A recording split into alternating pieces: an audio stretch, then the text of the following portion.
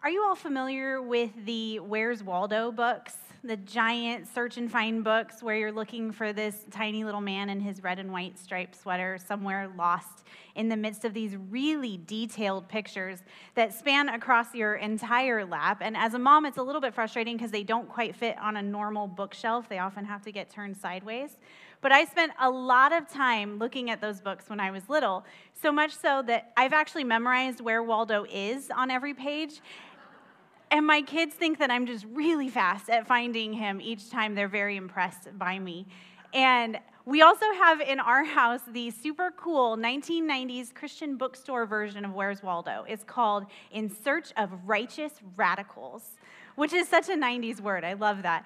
And you have to find certain biblical heroes in pictures that depict what was going on in their time. And everyone has their strategy, right? Some people will hold up the book in front of them with their eyes wide until they find what they're looking for or until their eyes get blurry. Or there's the more methodical approach where you start in one corner and you slowly make your way through all of the little pieces until you find what's missing. Because within each of these giant pictures, there's lots of very small things that are going on. And I couldn't help but think about that with our study of the book of Exodus. We have these big picture moments, right? These huge things that God is doing. We have the Israelites in slavery, and it's almost like you can picture what it would look like on a giant page with Pharaoh's palace in the background and the Israelites working hard. And then maybe there's one with all of the plagues spread across. And then the Israelite people leaving Egypt with the Red Sea parted in front of them and Pharaoh's army coming after them behind. And within each of those big pictures, there's all of these small things that are going on, these individual people, these moments that contribute to the whole. And as we approach Scripture, and not just children's books, it becomes important to think about how these people, these conversations, these things that are going on an individual level contribute to the big picture. In Exodus chapter 17 and 18, certainly they continue to tell us about the big picture of what God is doing for his people, how he is protecting them, how he is providing for them. But it also zooms in to give us a glimpse into the specific ways that God used other people in Moses' life to lend support and counsel when he needed it. Like Moses, we are imperfect and weak people who need help sometimes. And in our passage, God provides that help in Moses' life, and thankfully, he is faithful to provide for us as well. If you'll open up in Exodus chapter 17, starting in verse 8, it says, "Then Amalek came and fought with Israel at Rephidim. So Moses said to Joshua, 'Choose for us men and go out and fight with Amalek. Tomorrow I will stand on the top of the hill with the staff of God in my hand.' So Joshua did as Moses told him and fought with Amalek. While Moses and Aaron and Hur went up to the top of the hill. Whenever Moses held up his hand, Israel prevailed. And whenever he lowered his hand, Amalek prevailed. But Moses' hands grew weary. So they took a stone and put it under him, and he sat on it, while Aaron and Hur held up his hands, one on one side and the other on the other side. So his hands were steady until the going down of the sun. And Joshua overwhelmed Amalek and his people with the sword." The Israelites are facing another obstacle on their journey into the promised land, but just like their need for food and water, God is going to take care of them. And they are victorious in this battle against the Amalekites because of the obedience of Moses and because of the helpful men who stood by his side. Our first point this morning is this. Number one, allow others to help. Allow others to help. What's kind of exciting here in Exodus 17 is we have the first mention of Joshua. Yes, Joshua. Get really excited. He's the next faithful leader of the Israelite people. And Moses brings him in and he explains to him what the plan is now that they have been attacked by the Amalekites. Joshua is going to gather together some fighting men, and while they are engaged in the battle, Moses is going to take Aaron and Hur with him up the hill to hold up the staff of God. Now, what's interesting is there's actually some debate about how exactly it is that Moses held up the staff. Did he hold it with one hand at a time and alternate? Did he hold it with two hands? Was it straight up? Was it a little bit like a Y situation? And I don't think it really matters, but any of us who have been in PE class in elementary school and we had to do arm circles, we know that anything above here, it's really fast that your arms start to get tired and it starts to hurt. In verse 12, it even says there, Moses' hands grew weary. He had a job to do during that battle, but it was hard and he needed help. His physical body could only handle so much. And how true is that for us so many times, right? We walk boldly into new challenges only to find out that after a while, on our own, we have limits. If you're a new mom or if you're someone who has cared for a loved one around the clock, you know that there's only so many sleepless nights before your brain starts to see things that aren't really there. And I think we've all seen these past 2 years just how susceptible our bodies are to microscopic germs.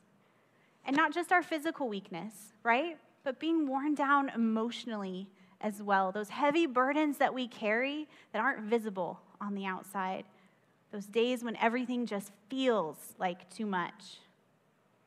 And looking at Moses in this passage, it's clear that this battle is raging long enough that he couldn't continue without the support of Aaron and Hur. And I love the picture of problem solving that takes place in these verses. Verse 12, it says, so they took a stone and put it under him, and he sat on it, while Aaron and Hur held up his hands, one on one side and one on the other side.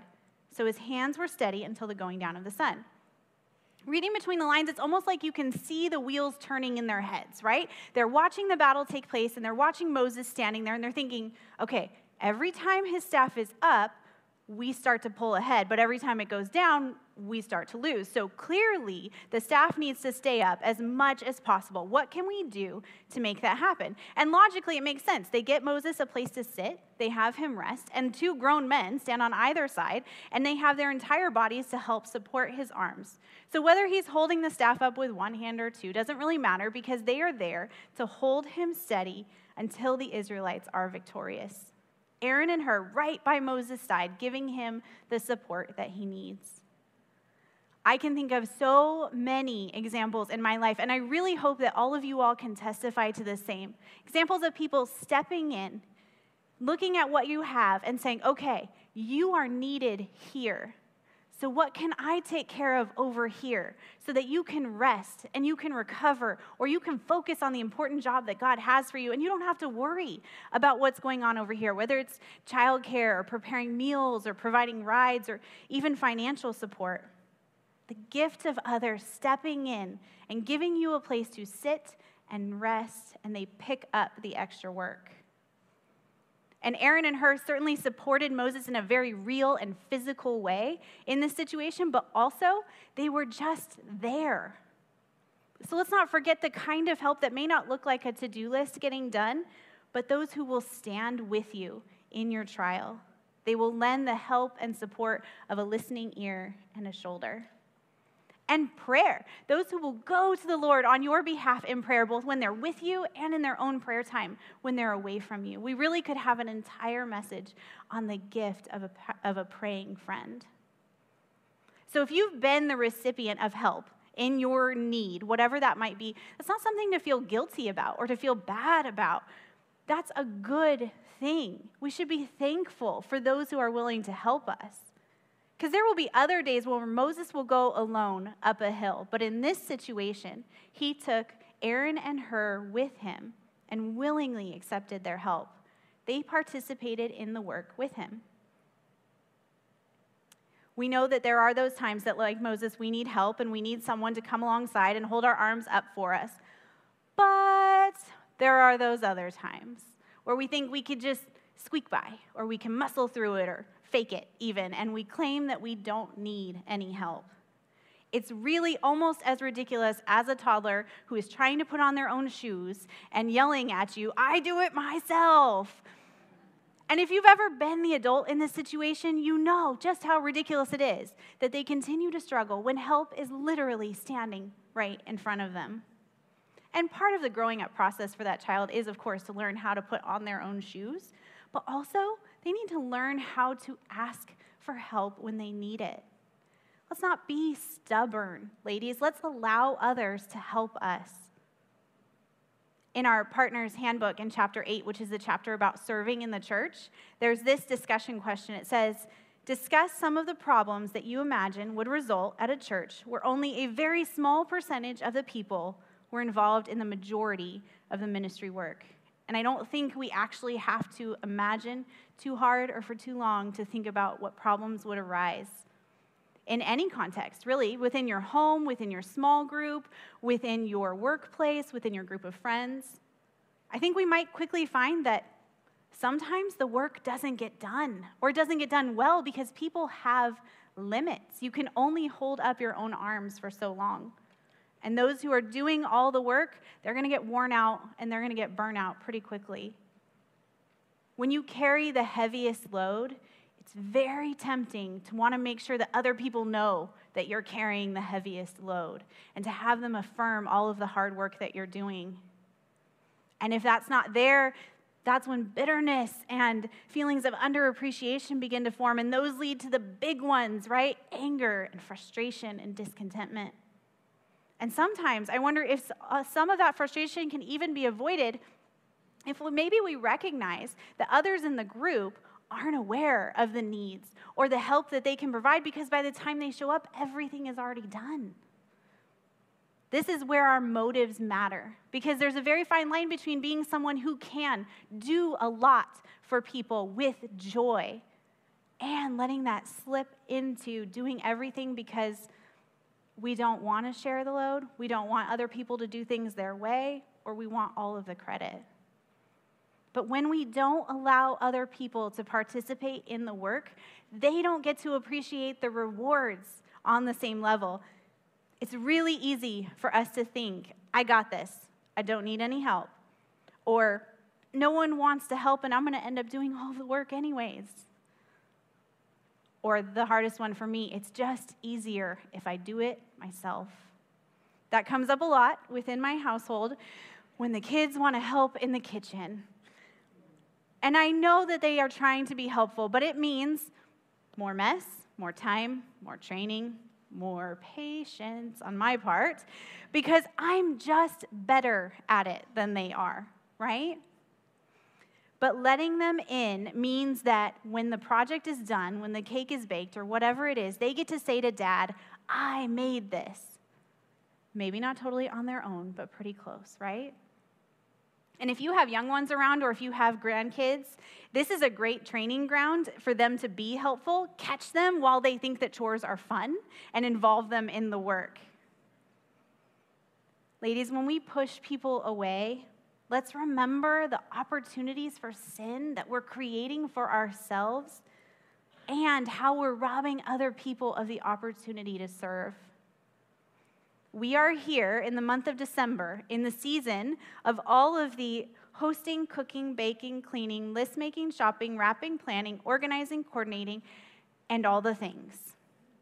Maybe this year we take the opportunity to share the load, allowing others to share the work and the rewards. And yes, I am saying maybe that means you do less. You simplify and you delegate. I'm also acknowledging that means that some things are not going to get done the same way that they have always been done before. Maybe you make amazing peppermint bark from scratch, and you bring it to every Christmas Eve family gathering. But maybe this year, you let a cousin, a daughter-in-law, a sister bring the peppermint bark to the Christmas Eve festivities. And maybe she brings the one in the plastic box from Costco. I'm sure your peppermint bark is delicious, but I can tell you the one in the plastic box from Costco is also delicious. Let her bring that gift to the party. Let's seize the chance to open our eyes to who God has placed on either side of us and let them hold our arms up for a while. Because what if letting someone else lend a hand this Christmas season, what if it taught you gratitude for the gift of people and humility where you have fought pride in the past? That's sanctification. Praise God, that's growth. Did you ever think that having someone else wash the dishes or bake the cookies for you could make you look more like Christ? A passage that's very familiar to all of us is Philippians 2, verses 3 and 4. Philippians 2, 3 and 4 says, "Do nothing from selfish ambition or conceit, but in humility count others more significant than yourselves. Let each of you look not only to his own interests, but also to the interests of others." Humbly considering other people is setting aside the pride of wanting to prove something. We're looking out only for our own interests when we set out to show that we don't need any help. Our conceit is the promotion of our own success because we want to prove that we're capable, that we have it all together, that we can do it all, instead of allowing others to share the work and admit that maybe sometimes we need some help. I mean, just think of the simple difference between Moses coming back down that hill and telling Aaron and Hur about what happened versus their shared experience of watching God miraculously defeat their enemies as they stood together on that hill. Because when we allow other people into the battle and into the work with us, we come out on the other side worshiping God together because we saw together what he accomplished. In our Advent calendar with Compass Women yesterday, the verse that came up was Ecclesiastes 4, verses actually 9 and 10, which says, "Two are better than one because they have a good reward for their toil. For if they fall, one will lift up his fellow. But woe to him who is alone when he falls and has not another to lift him up." Certainly, we have to look at the other side of the situation as well, right? Because, yes, Moses is allowing Aaron and Hur to come with him and to share the work. But also, Aaron and Hur are there, willing to share the work, willing to help. Maybe your struggle is not in allowing other people to help. Maybe your struggle is in being a helper, looking out only for your own interests and never for the other interests of others at all.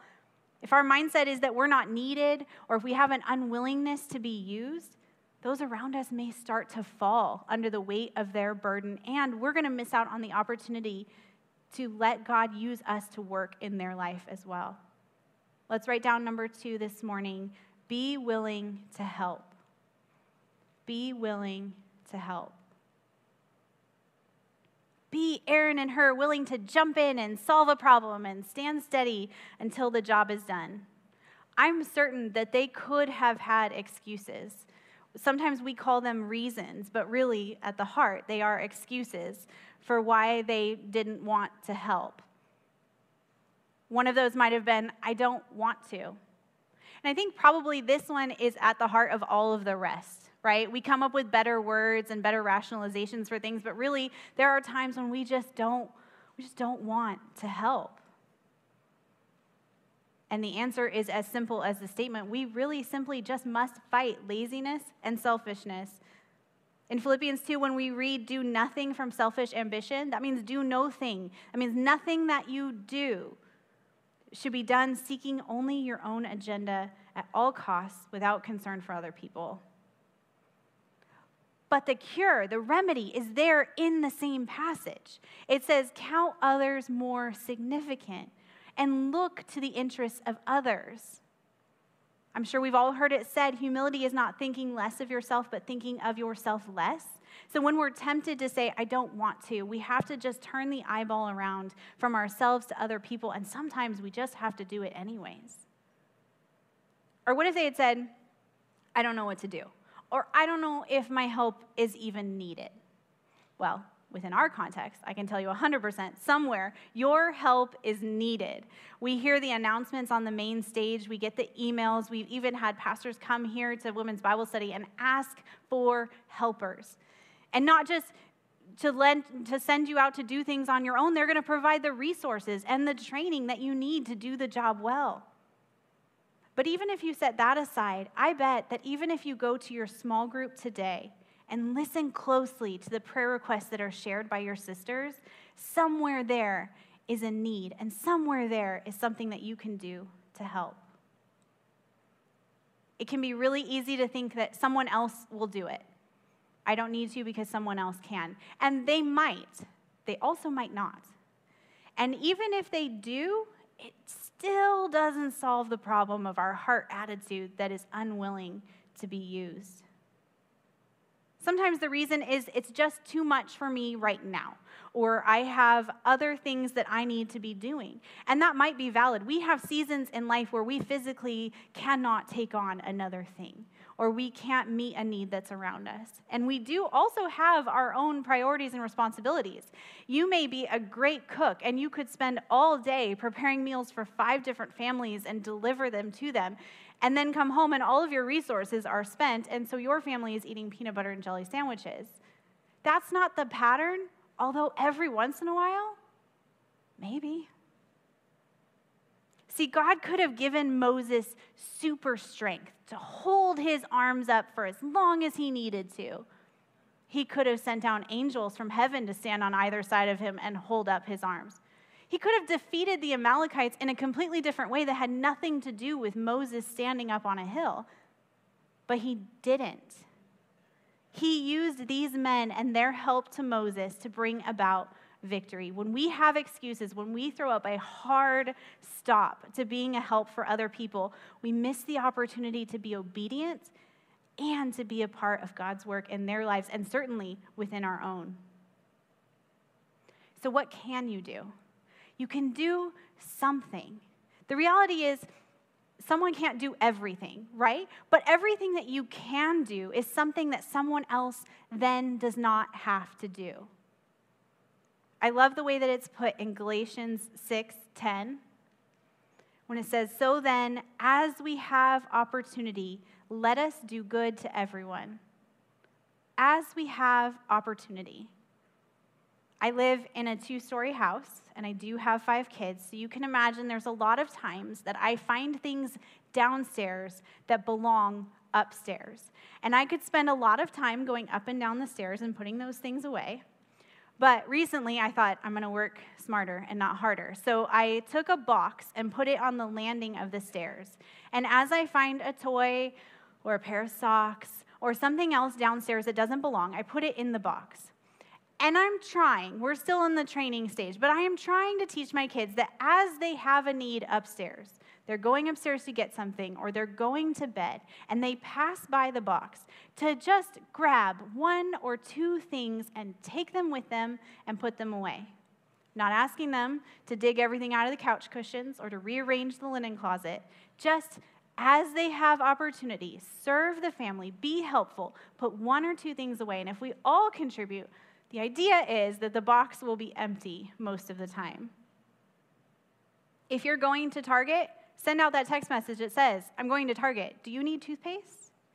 If you accidentally make too much chili for dinner one night, call a friend. "Hey, would you all like chili for dinner tonight? I happen to have extra." If you are driving your teen to the Narrow, you can call me and ask if you can pick up my teen on your way to the Narrow. Yes, absolutely, anytime. We can also delegate and enlist the help of others. Aaron had been Moses' teammate in the confrontation of Pharaoh, but in this situation, he brings her along as well, and then Joshua is given the job of leading the fighting men in the battle. And this one can be really fun. In my women's Bible study group a few years ago, we would draw names. And when we would draw your name, if you had a task that needed to be accomplished, several other people from the group would show up and help accomplish that task, while others took the children away so that they wouldn't be a distraction in the midst of the work. And honestly, it's just more fun to do a job with friends. We had fellowship, we were encouraging to one another, and stuff got done. It is valid that you may have too much going on to help others for a period of time. Or if someone you love is dealing with something and you can't physically be there with them, this is where we can use our words, our calls, our text messages, our cards, and our prayers. Like I mentioned earlier, the support of a praying friend is immeasurable. Ladies, let's be found to be faithful helpers who are living out the call in Philippians 2 and Galatians 6 in very practical ways. If we go back to Exodus 17, starting in verse 14, God tells Moses to record everything that's happened and all of his judgment against the Amalekites for what they've done. And then Moses builds an altar and calls the name of it, "The Lord is my banner." it can be tempting to think to ourselves that if we're always helping people, if we're always doing things, then we won't get the credit. No one's going to recognize what we're doing. But the truth is, we're always working to show that God is worthy of the credit. After the battle is won, that's the message from Moses in the title, "The Lord is my banner." Because let's just step back for a minute and remember that although it was used for many signs and wonders, Moses' staff is not a magic wand. The victory in the battle is all about God's power. Because without it, Moses is just a guy standing on a hill holding up a stick. And that stick going up and down, having anything to do with the outcome of the battle, that's God. So let's be careful to remember that it's God's provision in the help of other people in our lives. It's also his provision in the opportunities that he gives us to help other people. Because it's through our obedience, our action, that God is working. We will fight pride at every turn, the pride of self-reliance, the pride of selfishness. And as we continue in this text, we'll see the battle against the pride that could keep us from hearing wise counsel from other people. Because sometimes help comes in the form of words. In Exodus chapter 18, it starts with Moses' father-in-law, Jethro, coming to visit. He's also bringing Moses' family back to him because they've been with him for a time. And Jethro has heard from afar all that God has been doing for the Israelite people, but he wants to come and he wants to hear it from Moses. So Moses invites him into his tent, and he tells him about everything that has happened. And Jethro worships Yahweh as greater than all the gods. Then if you look at chapter 18, starting in verse 13, it says, "The next day, Moses sat to judge the people, and the people stood around Moses from morning until evening. When Moses' father-in-law saw all that he was doing for the people, he said, 'What is this that you're doing for the people? Why do you sit alone and all the people stand around you from morning till evening?' And Moses said to his father-in-law, 'Because the people have come to me to inquire of God. When they have a dispute, they come to me, and I decide between one person and another. I make them know the statutes of God and his laws.' Moses' father-in-law said to him, 'What you're doing is not good. You and the people with you will certainly wear yourselves out, for the thing is too heavy for you. You are not able to do it alone.'" Ouch. I'm sure that Moses felt it, right? He knew the weight of the task that he was carrying and leading the people in this way. But Jethro shows up and just plainly says, "This task is too big for you. The process is all wrong. You won't be able to keep up the work. The line is going to get longer and longer, and the problem is just going to compound on itself." Like he says there, the thing is too heavy for you. You're not able to do it alone. God provides for us in many ways, right? Through the help and support of other people, and other times in the form of helpful words, even the ones that are a little bit hard to hear. I probably don't need to tell all of you all or make it a special point to say, be like Jethro, be willing to give people advice. We usually are pretty willing to give people advice, right? But we probably all need to remember to point number 3, listen to the words that help. Listen to the words that help. Several years and a few children ago, I found I had this little sliver of time while the little ones napped, and I wanted to learn something new. I wanted to take on a new skill and do something practical. And I remembered that a friend of my mom's had made prayer quilts for my babies when they were born. And those of you all who serve in the quilting ministry here, you know what that means, that as you are piecing together a quilt or tying the knots at the end, you're praying for the person that's going to receive that quilt. And I love this. I love that I have a tangible reminder of the many hours of prayer that have been spent on behalf of each of my children specifically. So I thought, I have a friend who's having a baby. I can quilt. It's just cutting and sewing and a little bit of math. And when I was in the 7th grade, I took a half a semester of home economics. So I got this. If you are someone who quilts, just hold on. Don't worry. I learned my lesson. I know exactly what you're thinking. But I picked a picture online of a quilt that I wanted to make. And it was a square quilt made up of hundreds of 1-inch squares of various fabrics in a random design. Yes, I know. Starting small. So I bought some fabric, I started cutting, I started sewing. But what was supposed to be a perfectly square quilt started to look more like a parallelogram. Took a hard right turn. And I wasn't sure what had gone wrong. I really didn't know what I was doing. So I asked a lady from church who had quilting experience to come over and take a look at it. And she was very sweet. She took several minutes before she decided what to say. I could see her biting her lip. I knew it was coming. And she was very kind. But basically, she said, you're doing this wrong. And she asked me if I had a pattern. I said, no, I have a picture on my phone. And she said, do you have steps that you're following? And I said, no, I have a picture on my phone. I was taking a piece of fabric, cutting my square, sewing it onto the quilt, 1-inch square at a time. So she kindly explained to me that every single time I measured, every single time I cut, and every single time I sewed a seam, I was creating an opportunity for error. And several hundred, maybe 1,000 errors later, I was way off course. So I did the only reasonable thing to do in a situation like that. I took my parallelogram, cut a square out of the middle, attached a liner, a back, and I put it in the mail and sent it to my friend. And I said, many tears, many prayers, and not a lot of skill. You're welcome.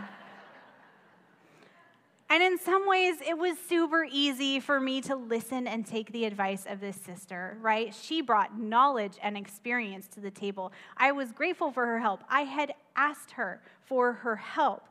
But at the same time, I had worked a lot of hours, and I had cried a lot about this particular quilt, only to be told that it was best to throw it out and start all over again. That's tough to hear. It can be hard to receive counsel from other people. My problem with the quilt was obvious. I had a lack of skill, and honestly, it wasn't that personal of an attack. But sometimes people speak into our lives about things that are very personal, that are very hard to hear. Now, I'm not saying that everyone who says something to you, you should immediately listen to them and make a change, because there is a difference between wisdom and just opinion. But I think sometimes we miss the help that God provides for us because we have this list of reasons not to listen to somebody. Maybe we don't respect the source. Maybe you have an opinion about somebody's parenting, so when they want to tell you what you should do in parenting, it kind of falls into the category of thanks but no thanks, even if what they're saying is true. Or we don't view them as an expert or qualified to give us advice. This is that gut response of, who gave you the right to tell me what to do? Ladies, I think sometimes we're guilty of ranking people in our life. We determine who is more worthy to speak into our life. And this one is tough because in some areas it's necessary, right? You would not ask your mailman the same questions that you ask your doctor, and vice versa. But sometimes God will use an unexpected source to teach us truth. You can ask anyone who's serving in Kids Bible Club right now what they have learned about God from 4-year-olds. And 4-year-olds are experts at nothing. We can be worn down sometimes by the constant opinions of someone. We don't really know much about Moses' relationship with his father-in-law, and it doesn't seem to be the case, but maybe you have someone in your life who has something to say about everything. And it can be hard to hear one more thing from the same source, one more sentence that starts with, well, I would, or well, I wouldn't. Think of the boy who cried wolf, but instead it's all the helpful words get lost in the midst of just all the words. And this one might be more of a reminder to those of us whose words are many to be more selective about what we share and when. I know I'm often guilty of this next one. I don't appreciate the way that the advice was given. This is more of, it's not so much what you said, but how you said it. Well, let's put ourselves in Moses' sandals for a moment, because I wonder how we would respond to someone looking at our exhausting and hard work and saying, what you're doing is not good. We might respond with, hey, aren't you supposed to give me 2 encouraging things that I'm doing right before you give me your constructive criticism? Isn't that the more diplomatic approach? Or what if we simply don't like what someone has to say? The reality is, just because I feel like what someone says is wrong, just because I have an emotional reaction to it, or just because I am offended doesn't mean that they're wrong and that I'm right. It's the message that matters. We must consider the encouragement, the exhortation, or the rebuke on its own, apart from this list of things that can cloud our judgment. This is a big challenge to Moses. If you think about it, he's being criticized by his father-in-law, who is a foreigner and brand new to the understanding of the God of Abraham and Isaac and Jacob. In fact, it's Moses who taught him about who Yahweh is. And let's not forget who Moses is. From all the way back in Exodus 3, we learned that Moses is the man selected and prepared and called by God to lead the Israelites out of Egypt. He's one of two men to stand before Pharaoh speaking for Yahweh.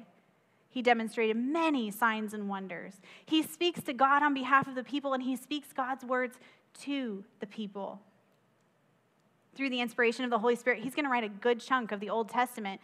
And God himself says of Moses in Numbers 12, 7 and 8, God says, "He is faithful in all my house. With him I speak mouth to mouth clearly and not in riddles, and he beholds the form of the Lord." Moses is a big deal, both here and many, many years later, even all the way into the writings that we have from the New Testament.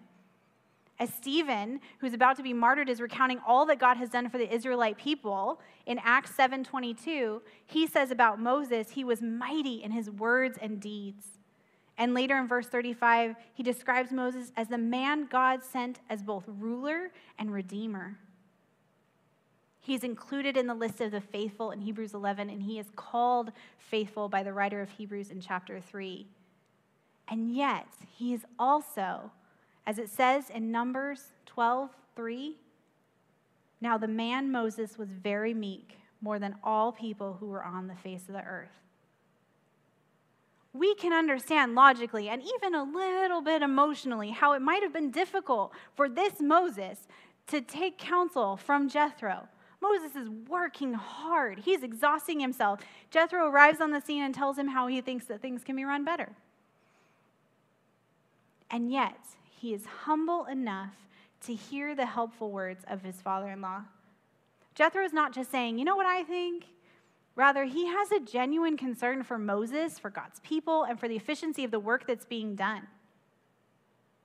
As the chapter continues in Exodus 18:19, Jethro explains to Moses how he could set up a system of judges, faithful, God-fearing, truth-loving men to handle small groups of people and smaller matters, leaving the bigger jobs, the bigger things to be escalated to Moses. And then in 18:22, near the end, it says, "So it will be easier for you, and they will bear the burden with you."